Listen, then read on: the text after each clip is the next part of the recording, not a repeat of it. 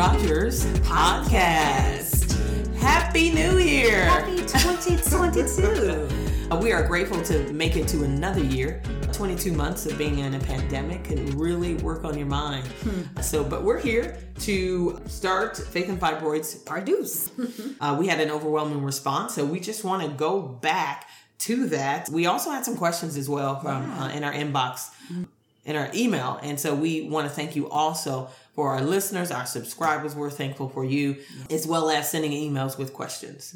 So let's dive into it. Let's do it. And one of the questions was, what were the helpful things in your community? What were the helpful things people in your community did for you in your journey, be it verbal or actions? I'll kick it off. I think showing up in conversation, being open to what I'm feeling right now. I could no longer do some things that were important to me and going to Target for mental health reasons of walking around. And Shanae knows that I love to just walk in Target. Sometimes I just would go after work. I like to shop and as well as Target has amazing things. Everybody likes Target. Right. And in addition to that, they're highlighting a lot of Black artists, designers in Target now. So go to your Target. Black History Month as well is upon us. Yes. Even though we're Black 365 days of the year. Unapologetically. Okay. Black is beautiful. So one of the things that I like to do, going back and focusing, is I like to walk in Target. One time I was in Target and I just started bleeding heavily to the point that it started staining my pants. And so some of those things that were important to me, I could no longer do. Showing up in conversation, being open to what I'm feeling right now. I could no longer do some of the things that were important to me: church, shopping, Target, taking walks as well. And sometimes your friend may be a safe target for those frustrations. I also think that if you remain open to what your friend or family member is feeling right now, if you can provide a safe space for someone to be open and authentic, I think you give them a very enormous gift of just value. Nobody knows exactly what to say 100% of the time, which is cool, especially in situations that are anxious with emotion for everyone that is involved. True that. The primary barrier, I think, in having good conversations about illness is that most of us feel a little anxious talking about uncomfortable things. So Brene Brown has a quote, and she says to lean into the discomfort. And I think when you lean into discomfort, it'll help with navigating that. It'll give you that experience. And when I say experience, I mean just in how to approach a situation. All situations are different, but many people experiencing illnesses feel isolated, misunderstood. That was a big one for me, being misunderstood, isolated as well, because sickness can't isolate you because you need to be near the bed, near the bathroom, the toilet, whatever it may be. Being home is a little bit more comfortable because you can just be you and you're not judged. So it's hard for people around them to engage their true experience. And so my true experience, sometimes it was hard to engage because people misunderstood that. So you don't need to say all the right things, just the willingness to listen and hold space for someone's experience. It speaks volumes. Me and Shanae were actually going to travel for ministry, and I was just like, I don't think I can go. It had just become, it was like, say for instance, you're incontinent. You can't hold your pee. It was like, you can't hold blood. It's just, it sounds a little raw. But it is what it is. I couldn't control it. I couldn't control it. And so I think holding that space for someone's experience, it speaks volumes. It was an evening you came to my house and I just started crying. I was just like, I never knew that I'd have to have a peel box. I'd have to carry, feminine products in my trunk, as well as as well as having it in my backpack, at work, in my desk. It was overwhelming. So being there speaks volumes. And she was a target for frustration, tears, sometimes anger as well. And I appreciate you, as well as my brothers were a great support system as well. So it's perfectly okay to say, I don't know what to say, but Shanae, you matter to me, and I'm here for the duration of that. So presence and showing up. And if you do say the wrong thing, own your mistake, apologize, and start over. I like that.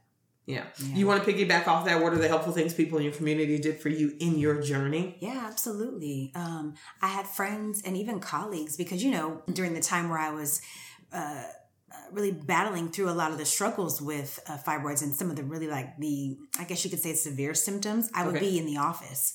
And so I would have to leave early or step away from my desk, and those kind of things, they create curiosity, right? And people are going to ask, out of good intention, are you okay? I notice you're getting up back and forth from your desk. Is everything okay? And then after a while, I got to a point where I couldn't even hide, I guess, the look on my face. I would look fatigued or just overwhelmed and over it, really. And so having friends at work that would just check in on me, see if I was okay, offering to grab me, whether it was hot tea or I can remember one friend asking if I wanted to take a walk to talk about it. It wasn't something I wanted to do, but just knowing that they were like you were mentioning, just that offer to be there was really important. With the friends and colleagues that I did choose to speak about it with, I was so impressed at how many of them were very big advocates and proponents of me reaching out to my medical provider and making sure that I was, talking about this with my doctor and not sitting on it and not letting it go on. In a sense, what we talked about in the first episode, not normalizing these symptoms and the things that I was experiencing, telling me, well, if you're still on your menstrual cycle after 7 days, that's worth a phone call, at least to the doctor. And I was just like, wow, I really appreciate you all directing me back to the medical professionals and not trying to, sometimes we would try to diagnose each other, and that's not always the wisest thing to do. So yeah, that's what I would add. Okay. And she has a 3-part question, the subscriber. So that was the first question. The second question is, what were the unhelpful things people did? You want to kick that off? I'd be happy to. Go ahead. Yeah. So some of the unhelpful things that people would do is, in one case, I can remember sharing with someone, and the reason why I shared was because I didn't want them to think that I was being rude by stepping out of a venue that we were at, and I wanted to look like I'm present. I am here, but at the same time, girl, I got to head over to this restroom. I got a situation, and so when I shared what was the cause of my brief absence, I was met with dismissive comments like, "Oh, girl, that ain't nothing. That's so good. I've been there before. I had that, this and that, blah, blah, blah." And I was just like, I wasn't actually seeking feedback or direction or medical advice. or what you experienced when you had this. Again, everyone's journey with fibroids. You said this in the first episode, Angela. It is unique to each person. So I know you can feel like, I can relate, sis. I've had fibroids as well, or I do have fibroids. Our journeys are still our journeys.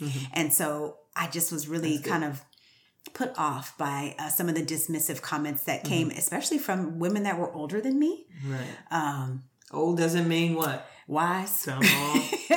I was kind of seeking them out for wisdom in cases because I felt like, that these are mothers. They've likely, met these challenges. These are Black women as well. So I'm thinking, okay, these are good, safe places to pick up some helpful information from. And I just was met with not what I was expecting. And I, in some cases, actually found myself regretting that I ever told them about it. Indeed. Yeah. So, that was some of the unhelpful things that people did. I have 2 things, actually kind of 3, but I want to piggyback on the dismissing because I actually have that. I thought comparison and dismissing, that people tend to casually dismiss invisible illnesses. And when I shared with a particular woman who also suffered from fibroids and had surgery, it was diminishing for me. That's her comments and my struggles were, I felt distasteful, rude, to say the least. And it also, I felt, diminished the struggles of others. Oh, wow. And so please don't suggest therapies, treatments, doctors, tests, unless explicitly asked. Instead, try, that sounds really difficult. I think those are one of the things that, that sounds really difficult. I think listening to it really helps. So it's the comparison and the dismissing for me. Wow. Also, this is one big for me, complimenting. You look good, girl. This is probably the most common reaction that people, again, with invisible illnesses get, because it's the one that I felt, to me, it was upsetting.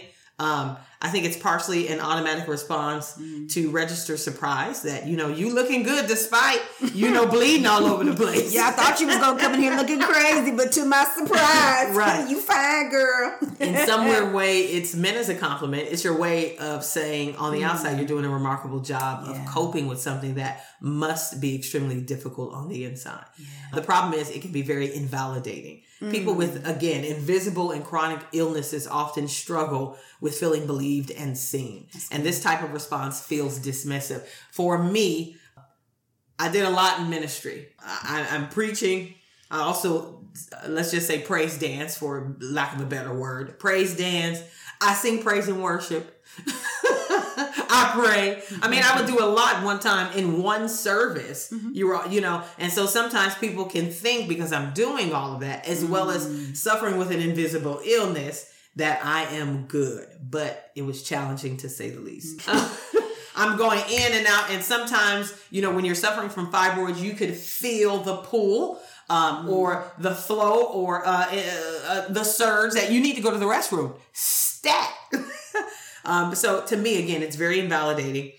And I think people should work to override the urge to talk about how someone looks or seems, even if you mean it as a compliment. Yep. Make it clear that you believe them and acknowledge what they're going through. Mm-hmm. And so a lot of times I kept things to myself, kept it private, not because, that's, my parents are boomers. That's their generation. They keep everything private. All of a sudden, they're calling you at the hospital because they suffer with something. You had no idea they were sick. That's not me. Again, we're that generation that is will not suffer in silence. Yeah. And so we're speaking about it. Mm-hmm. But certain things I did start keeping private because I felt maybe someone's comment was invalidating or dismissive. Mm-hmm. And so again, make it clear that you believe them and acknowledge what they're going through. I want to jump in here with one more that I think we experienced specific to our faith circle. Oh, okay. And that is, it kind of goes along with what you're talking about with the invalidation. So oftentimes, one, because we are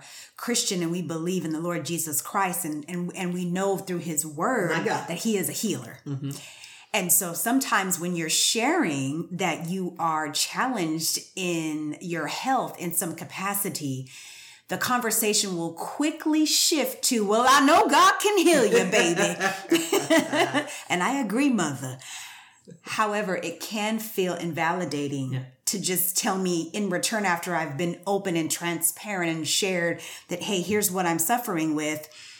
And because it's like you said, a illness that is invisible, you don't see what I'm going through and what I'm experiencing. It's just kind of like put on a good face, baby, and come on and praise God because he's worthy. And yes, I'm going to do all of those things, but please don't invalidate or dismiss my experience. Yeah. If I were to share with people in my faith circles, that I'm challenged with suffered a major injury after a car accident, and you can visibly see that I have a broken limb or something of that sort. I feel like the response to that would be different than the response that I would often see from people when I was struggling through fibroids. Because like you said, I looked normal on the outside. Mm-hmm. But if you really knew me and you looked in my face, you could see the fatigue. I am literally passing blood. So energy and life is just slipping out of me. Mm-hmm. I'm going to look and act a little bit different. And so just to tell me to praise God. Well, when I praise him, I'm exerting energy. Yes, mother. So when I was up giving God a praise, that was the last bit of energy I had. And so now I got to go and sit down somewhere. I got a diaper on in church. I'm really not trying to do much movement. I can't run around the sanctuary, mother. Or else y'all gonna have a crime scene on your hands in a minute. Lord, I gotta depend on, and I'm trying to depend on God. I mean, I'm double dependent here. I mean, ooh, Jesus. I mean, I think that is so key, invalidating and dismissive. It's interesting because if someone was in a wheelchair, they garner some type of sympathy. Right. If you see someone that has cancer, you're right. like, oh, how are you? Is there something I can help you with? If you're older, oh, can I help you with something? But say, for instance, you look healthy and you're suffering with fibroids, or you've got mental health, because you can't see mental health issues. If you're challenged with suicidal thoughts, people don't know that because you're smiling through it. Depression, those are things that are unseen. And because they're unseen, and you possibly share it with someone and they invalidate the experience, then now you feel unseen, acknowledged, and unheard. I was watching one of my Ghetto Ratchet shows, which will remain nameless. But one of the things that they were teaching in therapy was the love example. Listen, understand, and validate. So Shanae, you could say something. I would say, you say it, and I would say what I heard you say. And I understand this, and then you validate it. And so I think it's important to not invalidate someone's experience, but try saying, that sounds really difficult. Yeah. Good stuff. What was the next question? What would you say is the most important way for women to support one another on this journey? I just got one thing. All right. Is there anything I can do to help? I love that. Oh, I love that. I would add on to that, as you're...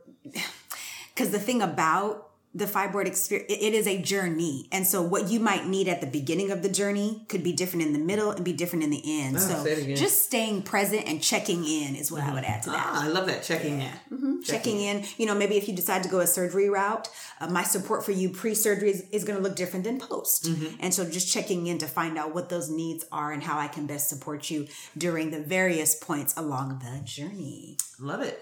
There was one thing, you had a couple of questions for me in regards to my recovery. Yeah. Did you want to kick that off? I keep saying kick off, but you want to start that? Yes, you want to dive in? Yeah. I wanted you to speak just a bit to how you landed on the... Because I don't think we went into this in the first episode, which is what treatment option did you land on? Mm-hmm. And then talk a little bit about your recovery. Okay. My treatment plan I landed on because I wanted to preserve fertility. So I selected the minimally invasive approach, which is the laparoscopic myomectomy. And this type of surgery involves making 3 to 4 tiny incisions over the abdomen at first. I had actually 6 to 7. I chose the laparoscopic myomectomy. So the surgeon inserts a long tube-like camera known as a laparoscope to visualize the uterus. The surgeon then uses the remaining incisions to insert the surgical instruments to cut and remove the fibroids from the uterus. I had a total of 13 fibroids. I'm not sure if I mentioned that on the first episode, but my recovery was between 4 to 6 weeks. And during that period, I was pretty much in the bed. I avoided physical activities such as workouts, the heavy lifting, but I am feeling better and stronger every day. All right. The bloating is slowly going down. So just trying to implement a nutritional, healthier diet. So yeah, I'm doing good. My first cycle post-surgery was light, lasting less than 3 days. Praise God. Praise God. Right. But now it comes at its usual time. My cycles are back to normal with a few less painful cramps and sometimes no cramps at all, which I am grateful for. And we celebrate right along with you. Thank you for sharing Jesus that. Celebrates. Yes. One of the other points I wanted to add before we wrap up this episode, we shared a lot of information in the first episode with regards to being an advocate for your own health. And I wanted to also mention one of the biggest myths that through my research that I discovered, and maybe part of it too was just some limiting beliefs that I also had picked up along the way. When I discovered fibroids, I was 39. And I had believed up to that point that fibroids were probably a, more seasoned woman's issue. And through my research, I cannot tell you how many people, well, specifically women and Black women, that were under the age of 30 with fibroids, some of which did not have to go with any treatment options because the location of the fibroids did not impact fertility or cause any type of complications to their menstrual cycles. But there were some others that were, again, under 30 years old and had to have, like Angela, a myomectomy to remove them. And there were some that were, again, under 30 trying to have children and discovered fibroids in locations that were going to prevent them from being able to carry. And so that was just a myth that I wanted to put out there and also bust, because it's not true that fibroids only impact women over a certain age.